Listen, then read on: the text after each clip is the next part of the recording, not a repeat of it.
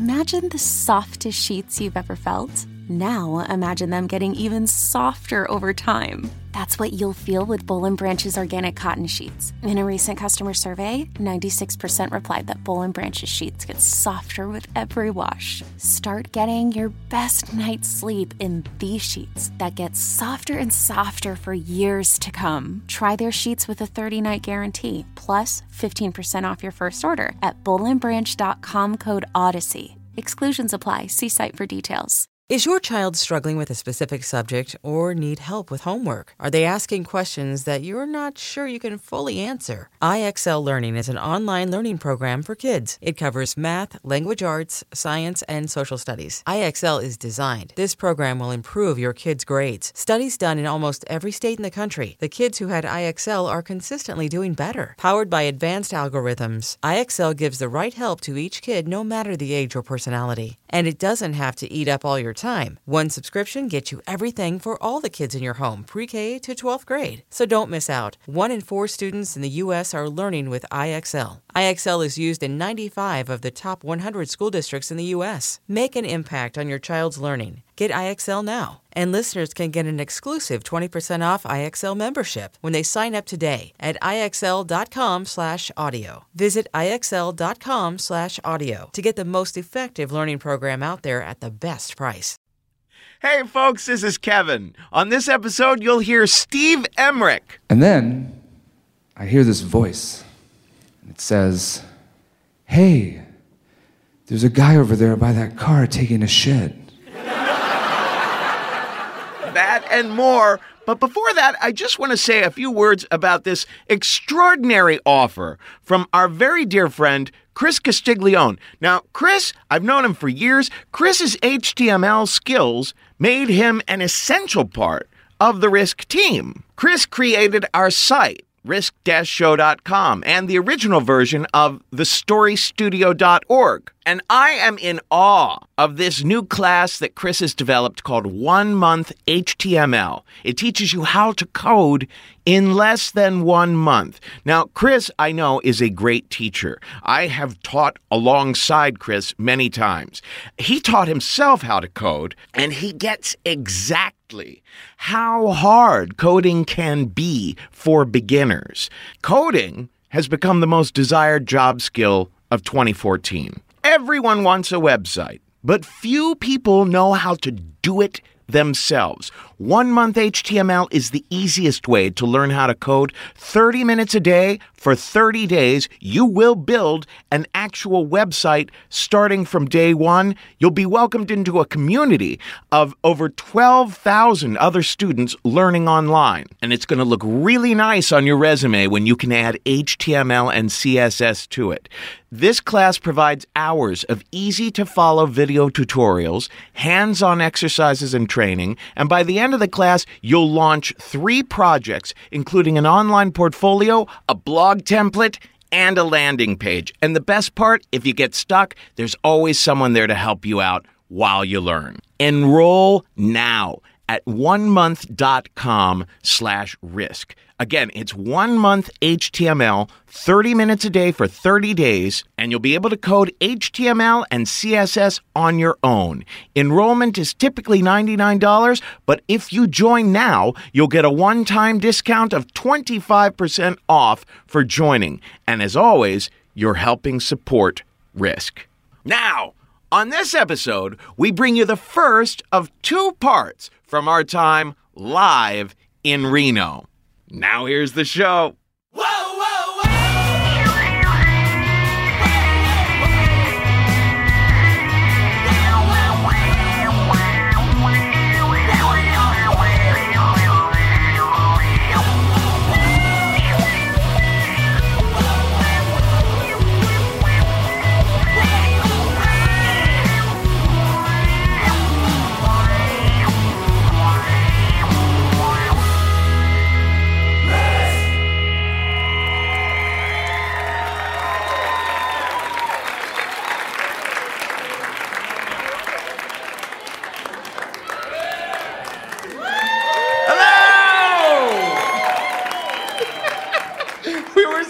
Have the theme song start up, but that didn't happen.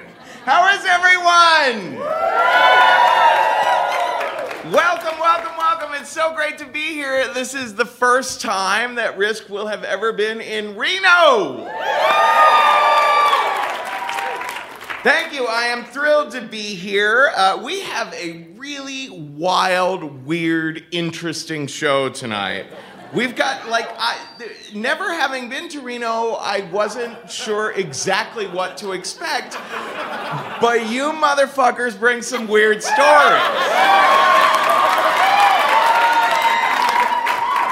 How many people have heard the Risk podcast before?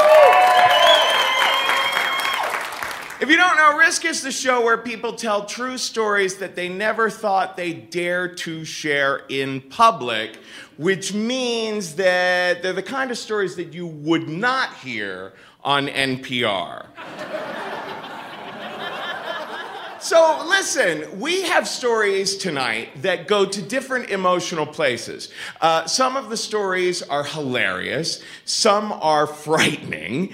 Some are very, very, sad. So it's going to be an emotional roller coaster ride. What I've decided to do is to give us about a 10, 15-minute intermission so that everyone can load up on more drinks. What I'm saying is, get drunk. Okay. I'd like to bring our first storyteller to the stage. She was a fan of the podcast who reached out to us. She was like, I just started listening, but I love it. So her story was so fantastic that it was a thrill to work with her and get her up here. Please welcome to the stage Virginia Munsterman.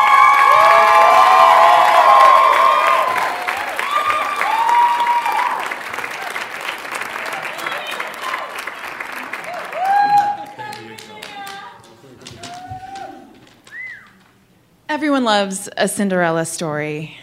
My story is kind of like a Cinderella story, except if Cinderella's fairy godmother was like a super feminist and the prince looked more like John Goodman with a mullet and had a narcissistic personality complex. So just mull on that for a second. Disney's got nothing on my characters. About 7 years ago, I was a junior here at the University of Nevada, Reno, and I was trying to find my path in life. I was kind of overwhelmed being in Reno. You know, the 24-hour lifestyle was rough, and I was just trying to figure out where I was supposed to be, and I was kind of shy. I came from a mountain town, and I was working so hard. I had a full class schedule and working 35 hours a week as a barista, and I couldn't make ends meet. I was trying so hard, and I don't need a lot, I was a college student. I didn't need much, but getting down to that last $20 and still having a couple of days between paychecks, that was stressing me out. So I decided to go out and find another job, and I found a job as a chiropractor's assistant. And this was my big new first professional job. I was all excited about it. I was going to work hard. It was going to be a resume booster. This was something that was real. It wasn't a barista. It was, I got to work on a computer and dress up for work. This was a big deal at 20, And so my boss was kind of a trip. Dr. Henderson was, if you could blend a bodybuilder with the brain of a chemical engineer and the unsettling charm of an AM talk show radio host, and then just dump a ton of unwarranted ego on top of that was my boss. So we got along great. But, like I said, he was a driven guy, and he knew where he was going in life, and I was just kind of like a wandering college student. So I thought, all right, there's something I can learn from this guy. Let's see what we can do. And so I dug in, and a couple months later, I found myself on a plane to Clearwater, Florida. And we had decided together that we were going to find a way to build the practice up. We needed to make some more money because someone needed a raise. And we found this company that was based out of Clearwater, and they were selling some great new, innovative equipment that was going to turn chiropractic business around, and it guaranteed quadruple profits within the first couple of months. It seemed too good to be true. It kind of was. But we were going to try to, see if it was worth our while. And so we were making our way to Clearwater and going to sell ourselves to the CEO. This was our meal ticket. So we show up, it's the first day of the conference, we're really excited, and we get into the first meeting and everyone's mulling about, there's barely any breathing room with all the egos and all the doctors are kind of sizing each other up, and I'm just kind of sitting in the back, minding my own business, and Dr. Henderson sees the CEO, and there's a hush over the crowd, and the CEO walks in, and I've never seen so many grown men lust after someone who looks like John Goodman with a mullet. I mean, it was awful. But this man had the lifestyle, He was a millionaire 100 times over, hundreds of times over, and he was just, outgoing, and he was like Santa Claus, he was magnetic, everyone was drawn to him. And so my boss was just like, I need to go introduce myself. So he ran over and introduced himself, and the two of them are talking, and I'm kind of watching the interaction, just trying to figure out what's going on.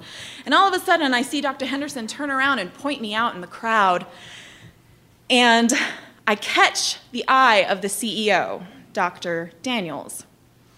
And I hadn't expected this, and there's really no good way to play off once you've caught someone's eye.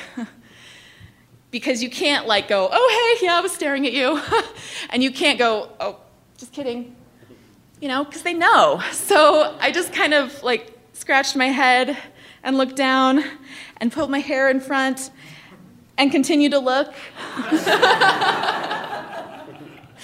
And I saw that Dr. Daniels had continued to stare and stare and stare. And I was 20, and so I thought, I must remind him of someone, like maybe his daughter.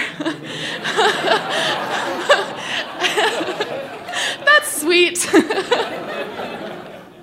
So, I was still trying to play off the kind of unsettling, eye-catching moment, and also trying to understand the weird, shiver that had just gone down my spine, when I felt a hand on my shoulder. And I turned to look, and it was Dr. Daniels. And he sat down next to me, and with every ounce of suave he could muster, well, hello, Virginia. I'm so thrilled to have you at the conference.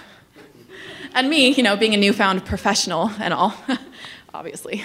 Oh, hi! Thrilled to be here. So, yeah, this is great. I mean, this is really,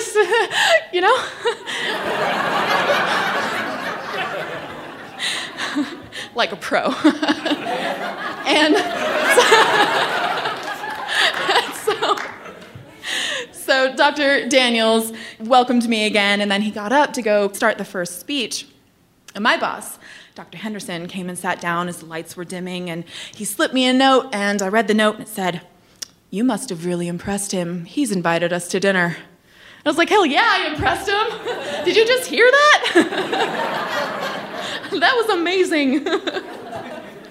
So after the conference, we all gathered. There were about 8 other doctors. We were going over to his house. At about that moment, he started to zero in on me. Again, I was 20, and I was mountain girl, I must remind him of his daughter. And he insisted that I drive with him alone in his car to his mansion. And I thought, okay, not a problem. And we get to his house, and he pours me wine. You're a striking woman. He escorts me around the mansion. You have gorgeous eyes. He takes me to the pier. Would you like to see some magic tricks? Okay,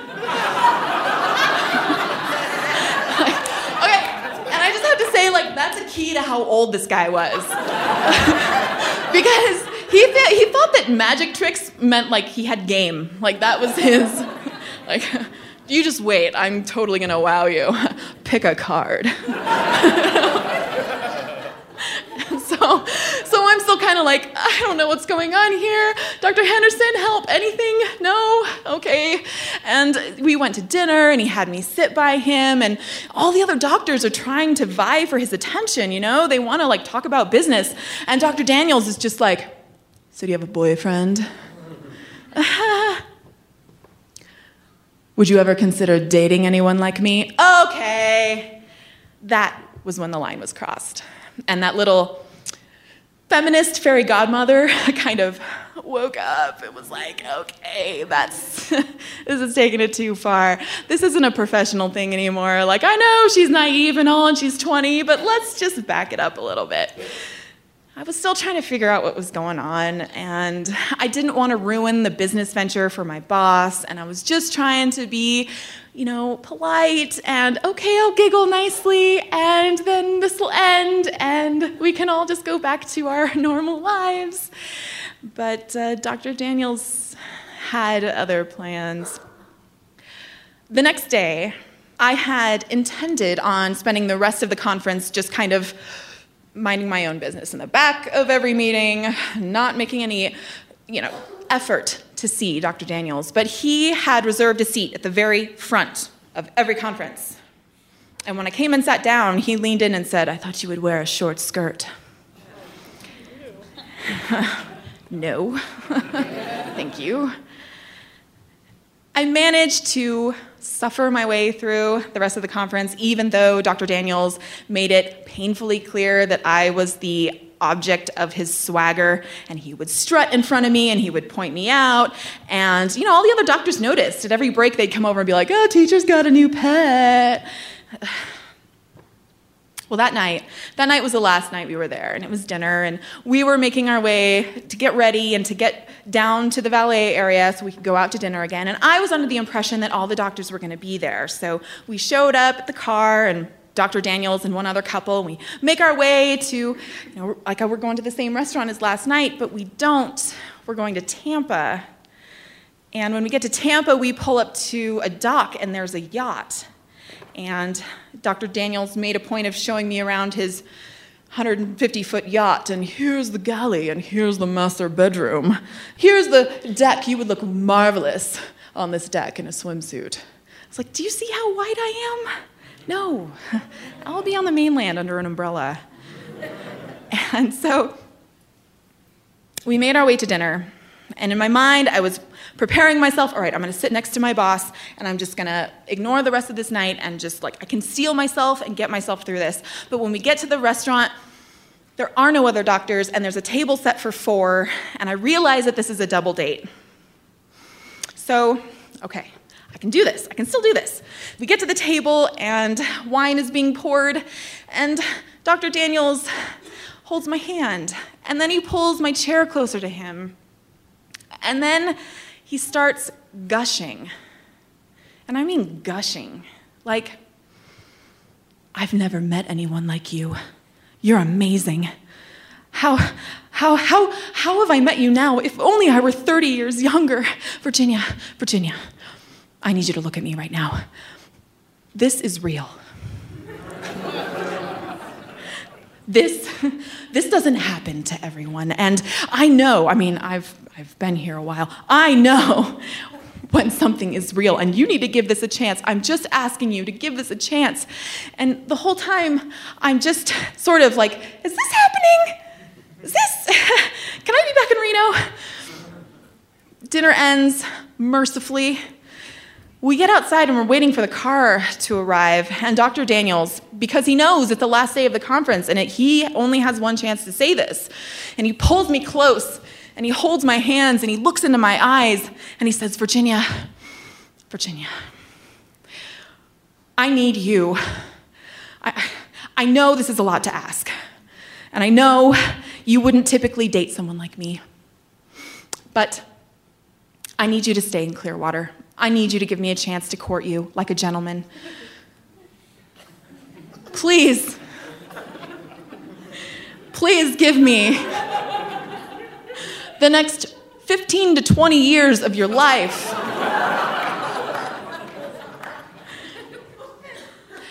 I'm old. I'm not going to live that long. I'm going to die pretty soon. And when I die, you're going to be a millionaire. And you can start over. And all your worries will be taken care of. You won't have to worry about anything. Your friends, your family, nothing. I'll tell you what.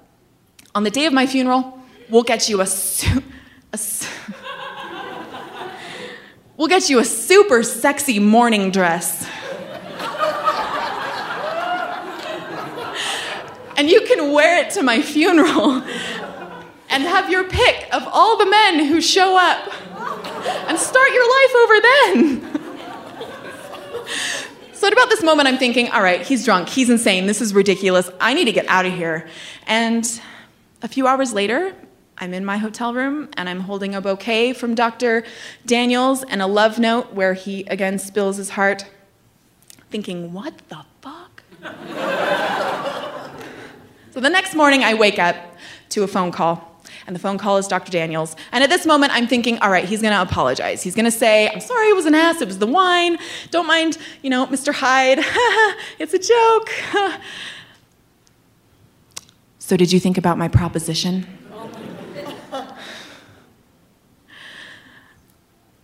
How many women would have said yes in that moment? How many of us would have said yes in that moment?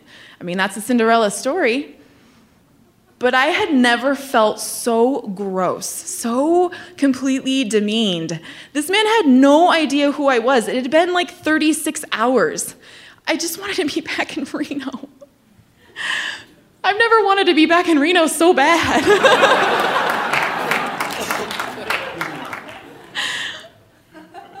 So I said no. Went back to Reno. He continued to call me at the doctor's office and repeat his proposition. And in a redeeming moment for Dr. Henderson, because he realized he kind of fed me to the wolves, got a hold of Dr. Daniels and said, you are harassing my employee and you need to stop. And I never heard from him again. And so now I live paycheck to paycheck, and I'm the happiest I've ever been because I still have my self-respect and my dignity, and it's amazing how much those are really worth. Thank you.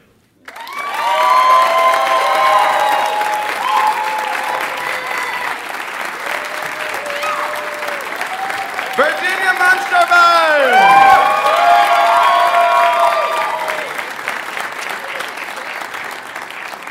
That was all just a setup for me to share some magic tricks with you all. No. I have a storytelling friend of mine, a young lady in New York City. She came and told me the story one time about how a guy at Rockefeller Center looking at the Christmas tree, an old man, said to her, I'll give you $100,000 for one evening of sex with you. This was when I had a husband for 9 years, and I came home to my husband and I told him this story. And she had, of course, said to this guy, no way, I have a husband. And when I told my husband this story, he said, if you ever came home and told me you had said no to a man who had offered you $100,000 because of me, I would divorce you on the spot.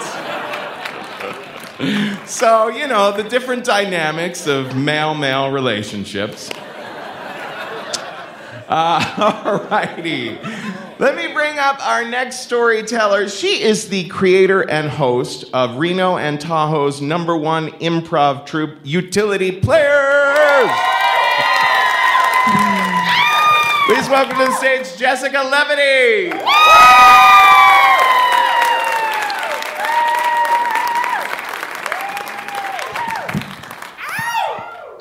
So the story that I'm about to tell you is 100% true.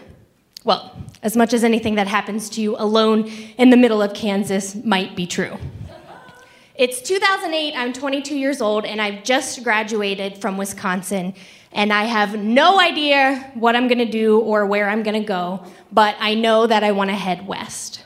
My older brother, who had randomly moved to Reno a few years earlier, suggested that I move here. He said that he would support me financially while I pursued creative ambitions. I know, I have the world's greatest big brother, but you should know it wasn't always like that. As kids, we tormented each other, as you do. And then when we grew older, we started smoking marijuana together. And that's when I'd say we really bonded. So the plan was meet in our hometown of Ohio, buy a car, and make a road trip adventure out of moving my ass to Reno. So before we leave, we decide to perform a seance in the middle of our parents' 40-acre farm, like you do. It was me, my big brother, and two of my best girlfriends from Wisconsin. Now, when it comes to this hippy-dippy law of attraction, let's go manifest some stuff type of bullshit, my brother and I are certainly the black sheep of our secular family. Now, specifically in this seance, my goal was to attempt to manifest clear signs that I was on my path in moving to Reno, and also just for fun, to meet some kind of spirit guide. So fast forward a few days into our road trip, we're somewhere in the middle of Kansas when I decide that I want to drive. So I'm driving and I see a sign for the clearest lake in Kansas. Obviously, we have to go to that. My brother was resistant to the idea because the plan was to make it all the way through Kansas to our destination in Colorado before dusk that day.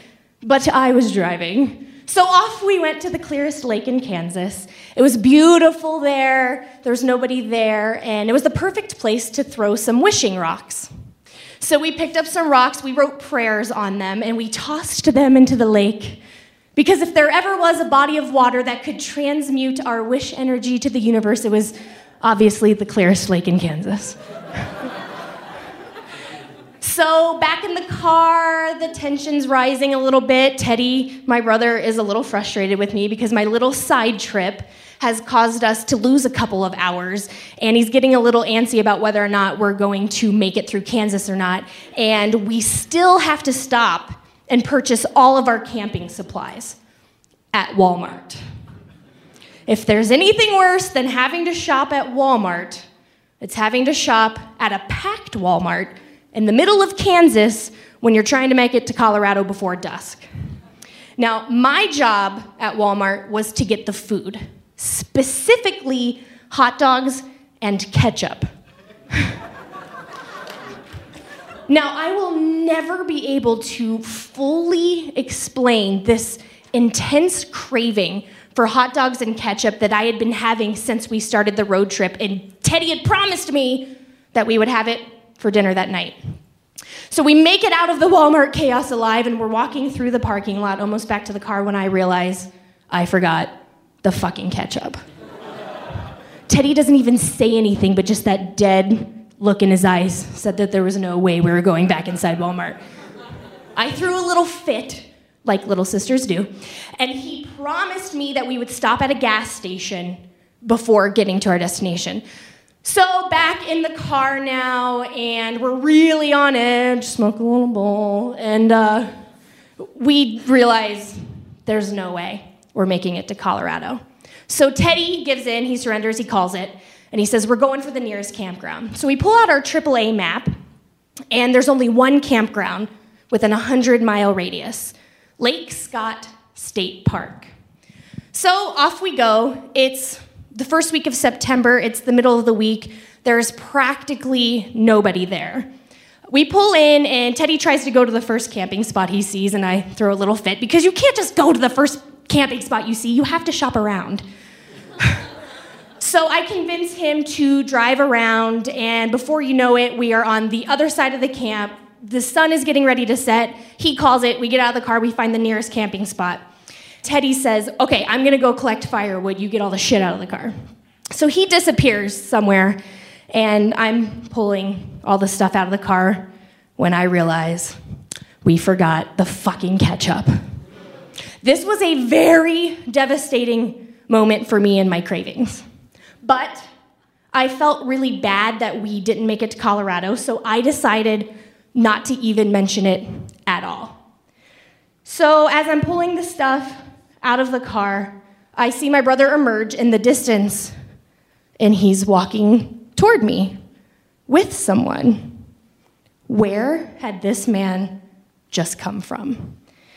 As they begin to walk a little closer, I see that it's a large Native American man holding a walking stick / magical staff of some kind.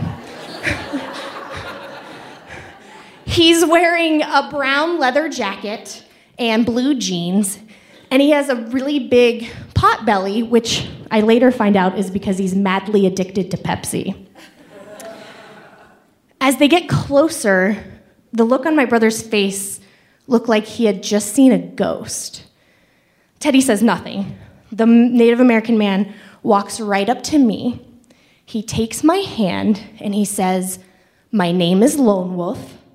I'm a shaman, and I'm here because one of you prayed for a spirit guide."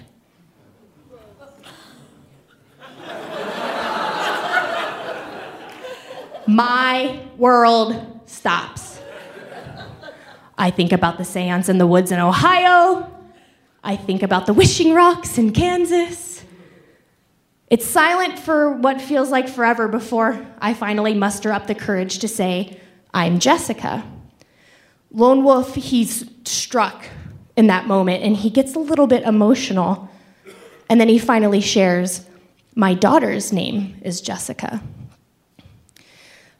Teddy describes watching this moment from a few feet away. He says that Lone Wolf and I just never took our eyes off each other. We both started crying, just standing there, Lone Wolf and I. And then finally, the spell breaks long enough for Lone Wolf to ask us to move our camp over to his camp, which has got to be 50 yards away. Okay, now at this point, I hesitate with mixed feelings for two reasons.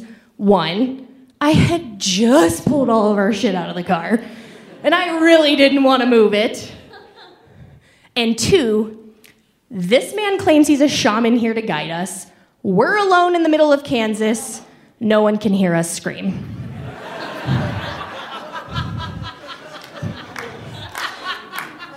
Teddy looks at me. I look at Lone Wolf. We decide to move our shit. Teddy asks Lone Wolf if he would like to join us for dinner, to which Lone Wolf agrees, and he says he's going to go wash up. We just stand there and watch him walk away until he is out of the picture. And then my brother and I look at each other like, oh my God, oh my God, oh my God! Is this really happening? Are we mutually hallucinating? Oh my God, did we accidentally eat those magic mushrooms that we brought for later? Is anyone going to ever believe this story? Are we even going to make it out alive to tell it? And just as we're starting to question everything, we see Lone Wolf start walking back our way. And he has something in his hands. He walks right up to me, and with the same calmness in which he told me he was the answer to my prayer, he hands me a brand new, unopened bottle of ketchup.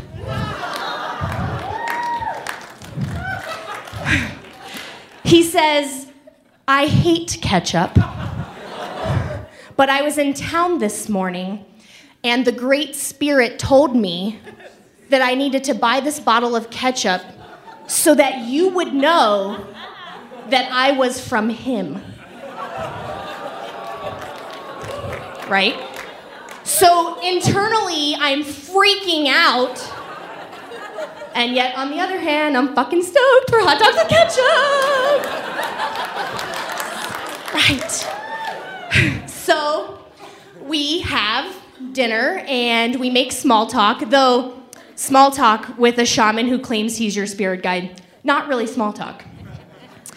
The night is winding down and dinner is ending, and I'm starting to feel like, okay, something else is about to happen. Now, here's the thing about Lone Wolf. Apparently, he could not just receive my prayers, he could also read my mind, because just as I was thinking that, he stands up, and with his magical staff, he draws a letter Y in the dirt. He points to the fork in the Y, and he says, "You are here. You've been lied to your entire lives. You can go to bed tonight, wake up tomorrow and leave, and we can pretend that this whole thing never happened. Or you can stay here with me for a few days, and I will tell you the truth about the history of the earth and who you really are." Obviously, we took the red pill.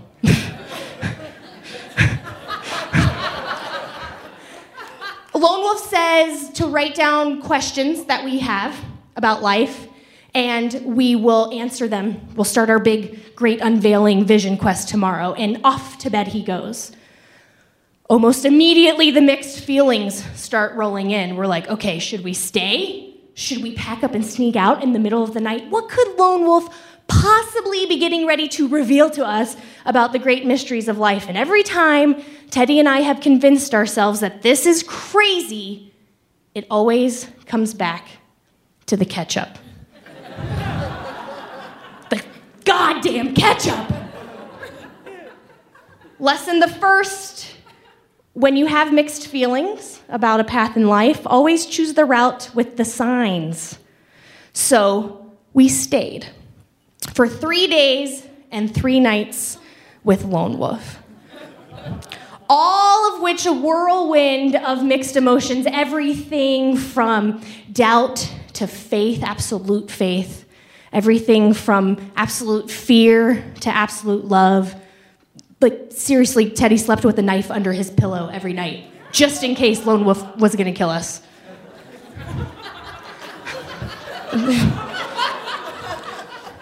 But we stayed.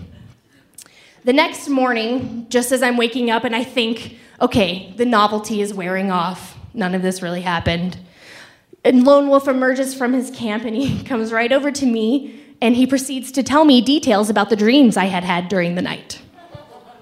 The thing about Lone Wolf is he loved fucking with me like this. He loved reminding me that he could read my mind, which actually was really necessary for me because I felt like I needed the constant affirmation that the magic was really happening. Yet on the other hand, that is a really fucked up thing to do to someone. It's very invasive and the most vulnerable I have ever felt in my entire life. We wandered down to the lake to start the great unveiling. I remember Lone Wolf pointed to an eagle in the sky and introduced him as Lone Eagle. He said, you guys are easy. He said, everywhere I go, he goes. He asked us about the questions we had written down, and we asked him to please delve more into the lies we've been told. Now, before I reveal to you all, I'm sure you want to hear, yes? Before I reveal to you all what he told us, let the record show that Teddy and I actually believe about 90% of it. To summarize, once upon a time, about 4,000 BC, the only humans on the earth were the indigenous people of the earth. Then, from the dog star Sirius, which was worshipped by the Egyptians, by the way, beings from Sirius came to Earth and through genetic splicing created the first race of hybrids known as the Jews, recognizable by their dog-like facial hair. At this point in the story, Lone Wolf gets really angry and he tells Teddy that he has to shave his beard off because he's one of them. It was moments like this that I realized, though Lone Wolf may be the shaman, he's also the student and crazy. He then begins to retell all of the Old Testament as a story about the indigenous people versus the hybrids, aka the Jews. I mean, it makes as much sense as the Bible, really.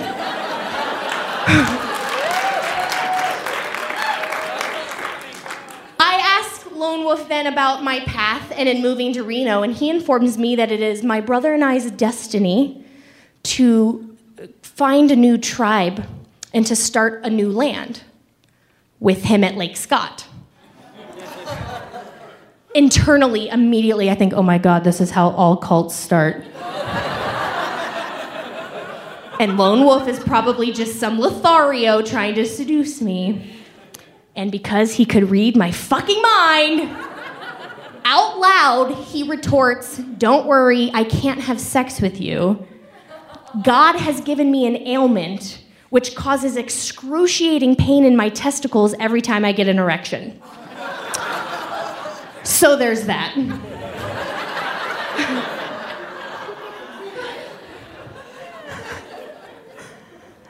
So... It does suck. The remainder of the days were ups and downs of Lone Wolf telling us a lot about ourselves and revealing himself to be extremely psychic. Also trying to convince my brother and I to stay in Lake Scott, Kansas, and start a new land with him. And as much as my brother and I are devout conspiracy theorists and believe most of what Lone Wolf told us, I think our final lesson with Lone Wolf was in realizing that in the end, he's just like us, a wounded healer, blinded by the veil of his own ego. So on the third day, when we finally confessed that it was time for us to leave, Lone Wolf, though sad, gave us both a totem. For my brother, it was an eagle feather, which is like the highest respect that a Native American can give to anyone. And it went to show how much healing Lone Wolf had done over the last few days with regard to us Jews. And for me, this talisman, to which he said, use this whenever you need me, and I will be there to guide and protect you. And of course, I still have it. So, well, here's what I know. Insofar as this is what happened to me, it is absolutely true, but I know absolutely nothing about what it means and the fact that it happened. All I know is that if you're having mixed feelings about whether or not Lone Wolf really was who he said he was, just remember the fucking ketchup.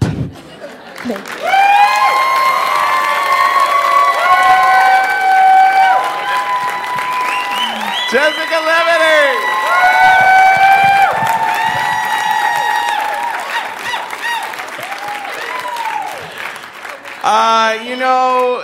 I have an alternate interpretation of that story. Early on in the story, there's a point at which Jessica says that she and her brother say to themselves, oh my gosh, did both of us mutually and accidentally eat all of the magic mushrooms? I think they did. All right, let me bring up our next storyteller, and then after this, we'll have our little intermission and get more drunk. He has brought us here. He is the man who is most responsible for making all this happen. You can find him at freshbacon.com. He's a producer of all kinds of shows, not just this kind of show, but all kinds of music shows as well. Please welcome to the stage, Steve Emmerich.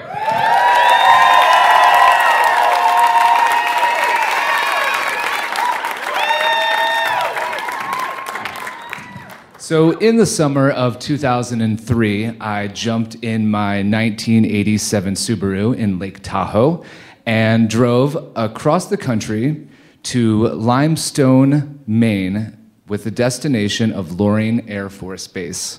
Now, you've probably never heard of Loring Air Force Base or Limestone, Maine, because it's a decommissioned Air Force base in the most northeastern tip of the United States you could possibly go to. And the reason I was going out there was to go to a music festival. Headlined, because I'm a hippie, by one band, Phish. So we used to do treks like this all the time. It wasn't necessarily ridiculously long for us to do this kind of thing. Growing up in Cincinnati, Ohio, we took off all the time for long trips to go to concerts and raves and shows, punk rock shows, metal shows of all different kinds.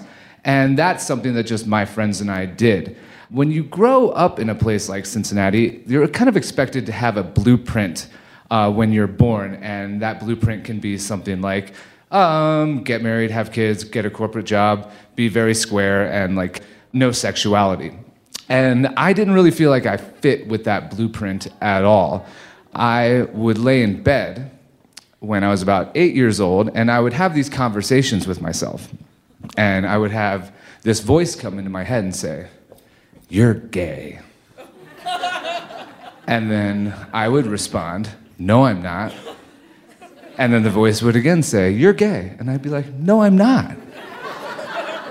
Because that doesn't fit in the blueprint that you're given when you're born. I was in a Catholic household. I went to Catholic school.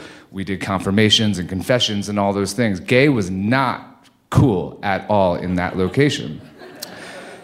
And so I ended up being able to suppress it a little bit, and it came out in other ways. Like, my favorite movie was this movie called Taps, where these high school and middle school military boys take over their military school because they're going to shut it down. When I rewatched that movie much later, I realized there are no girls in that movie at all. Weird. So, and then at the same time, we would also I got really into music. And I remember when my friend and I, we loved Michael Jackson so much.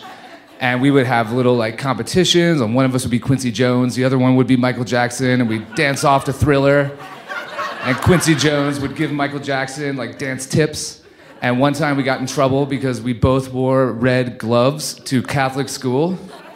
Well, she had a red mitten because she didn't have a sparkly glove, which I have no idea still how I got to this day. So, being in that scenario, and then also I got into more of a counterculture. I loved going, like I said, to raves and Grateful Dead shows and punk rock shows and metal shows because all those people were so nice. It was so different than what I was really accustomed to. I got so into the friendliness of it, where people would just be very like happy and very like happy to meet you, where in kind of the like more of the religious side, it was people were not nice. It wasn't like that. So as I got older, I realized then suddenly I wasn't really feeling like I belonged totally in this counterculture.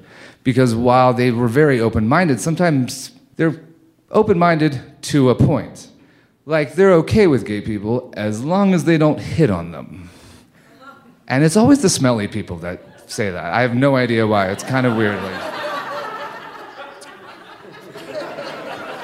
and as I got older, I found this website. It was called brianrobert.com. And it was a website for gay and lesbian fans of the band Phish. Wow. It's like a subculture within a subculture. So, moving forward, I drive across the country with no air conditioning and no cruise control. And I had planned to meet up with a couple people that I'd made connections with on this website.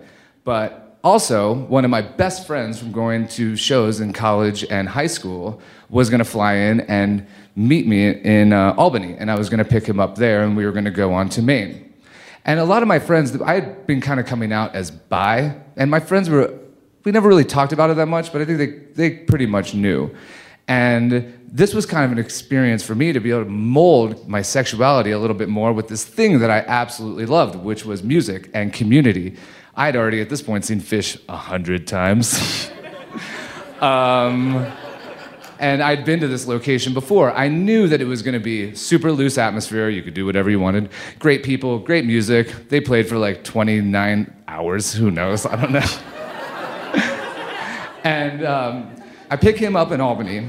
And through the course of the trip there, we were kind of caravanning with these people. And it was nice, but it was not like Jamie and I were best friends. And our friendship was based on so much more than just this kind of sexuality. So by the time we got there, I realized I love hanging out with this guy. He's straight, but one of my best friends. And then with the other people, they were nice, but they didn't really get it quite so much. We get into the show. Grueling drive. Once you get to Maine, it's still 6 hours to get there. Maine is not a big state. We were up there, and we had to go all the way through the night. Probably did things to keep ourselves awake throughout that time period. Get into the festival. We're totally unprepared. I slept on a yoga mat on an Air Force runway, okay? And come the second night, through that day, we had eaten mushrooms. We'd eaten LSD. We'd eaten ecstasy. We'd smoked weed. We'd eaten more LSD and eaten more mushrooms. And we are kind of just walking around being goofy.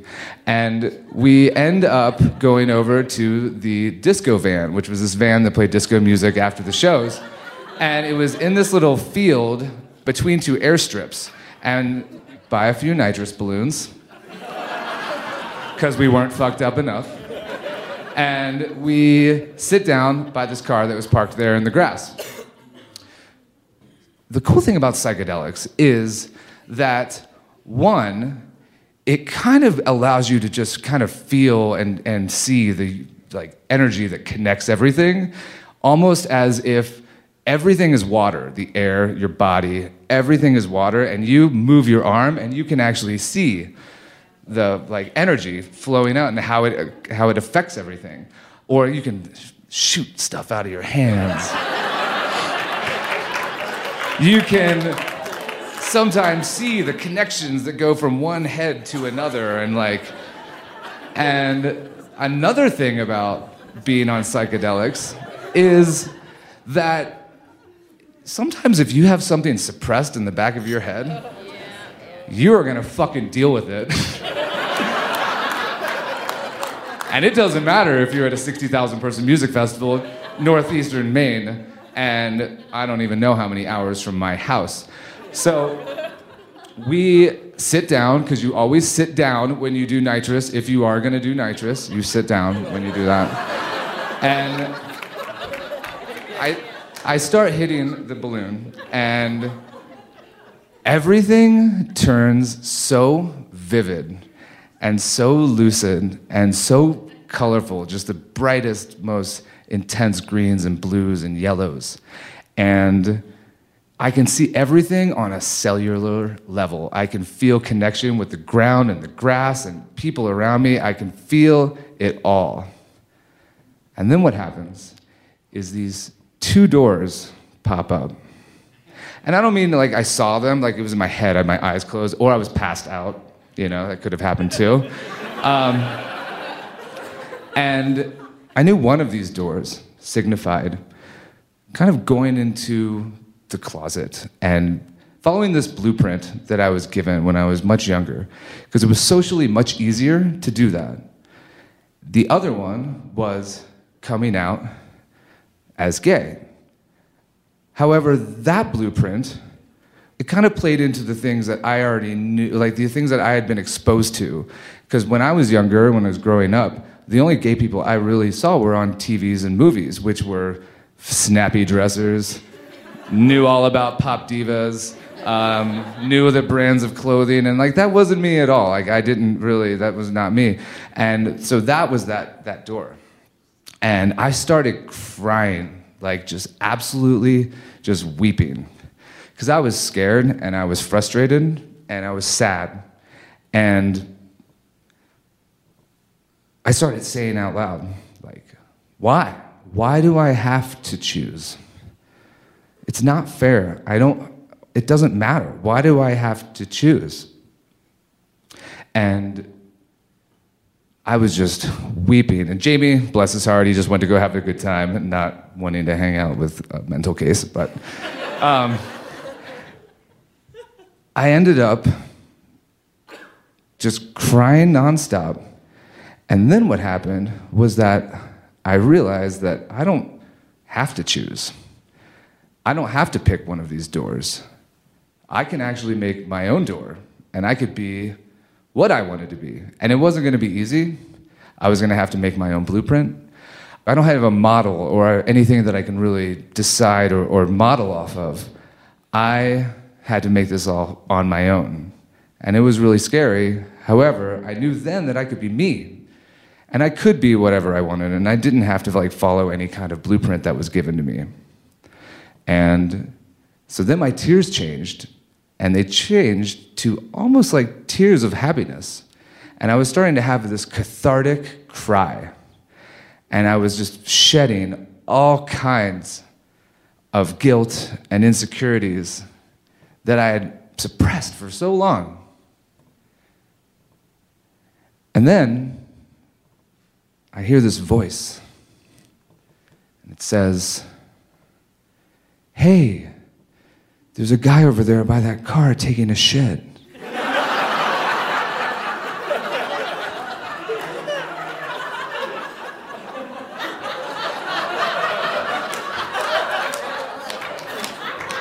I was not taking a shit, physically. But I knew he was talking about me because I was taking an emotional shit. I was expelling so much crap that had been built up for, I can't do math right now, but since I was born in 1975. And I was like, who is this, like, LSD wizard? Like, how does he know? How is he connected? Like, is my energy that powerful that I'm pushing out there that he can feel what I'm going through? Like, that's absolutely amazing. And I was a little embarrassed. I was definitely a little embarrassed, but I also kind of laughed it off. And so after I took my emotional shit that apparently the entire festival could feel, I finished my balloons, and we got up and walked away. Finished out the festival. We rolled down to Portland, Maine, caught another concert because 29 hours of Phish wasn't enough. And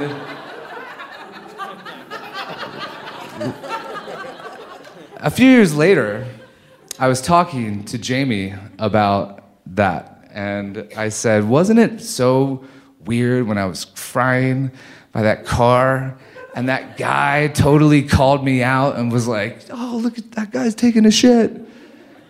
And I was like, wasn't that so crazy? And he was like, Steve-O, no, he wasn't talking about you. On the other end of the car that we were sitting at, literally someone was taking a shit in the grass. But it's kind of funny how when you're on these trips, no matter what's happening or what anybody says, it kind of, I don't know, it's like your ego pulls it in and you're like, that's about me. Not about me. Thank you guys so much.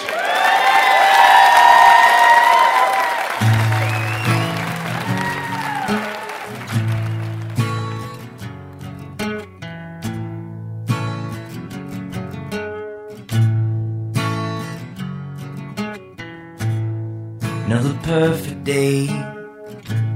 They keep piling up.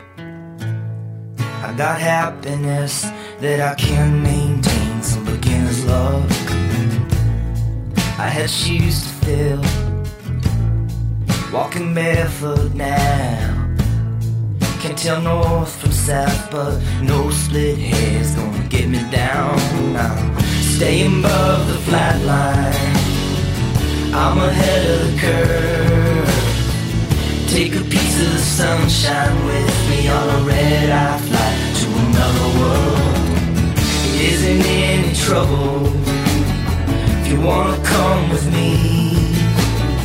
I know it's out of the question, honey, but I sure could use the company and a place to be. That is all for this week, folks. This is Monsters of Folk behind me now, and this is the end of the first part of our two-part set live from Reno. And of course, we have a ton of terrific new live shows coming up. On the 24th of April, we're in New York at the People's Improv Theater and in Los Angeles at Nerd Melt, as always. Now, on April 25th, we're in Pittsburgh, Pennsylvania. People, come out. If you are in Pittsburgh, come on out. You've got to see us because we're thrilled to be coming to Pittsburgh for the first time.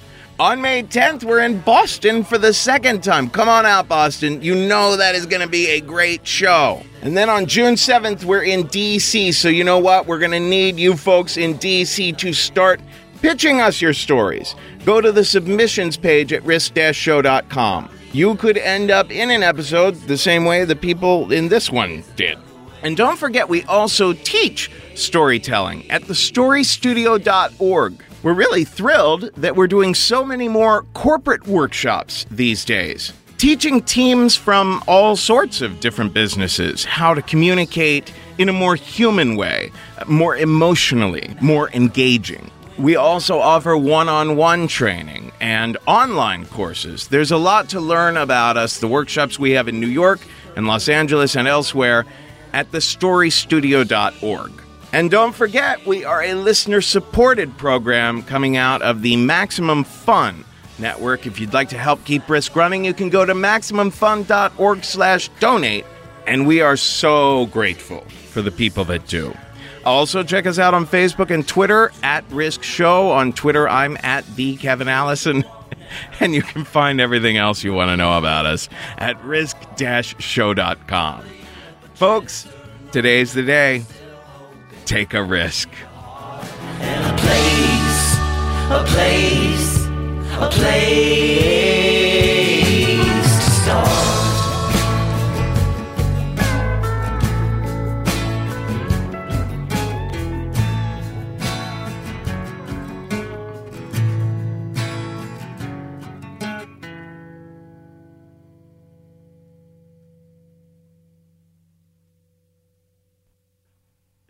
That is all for this.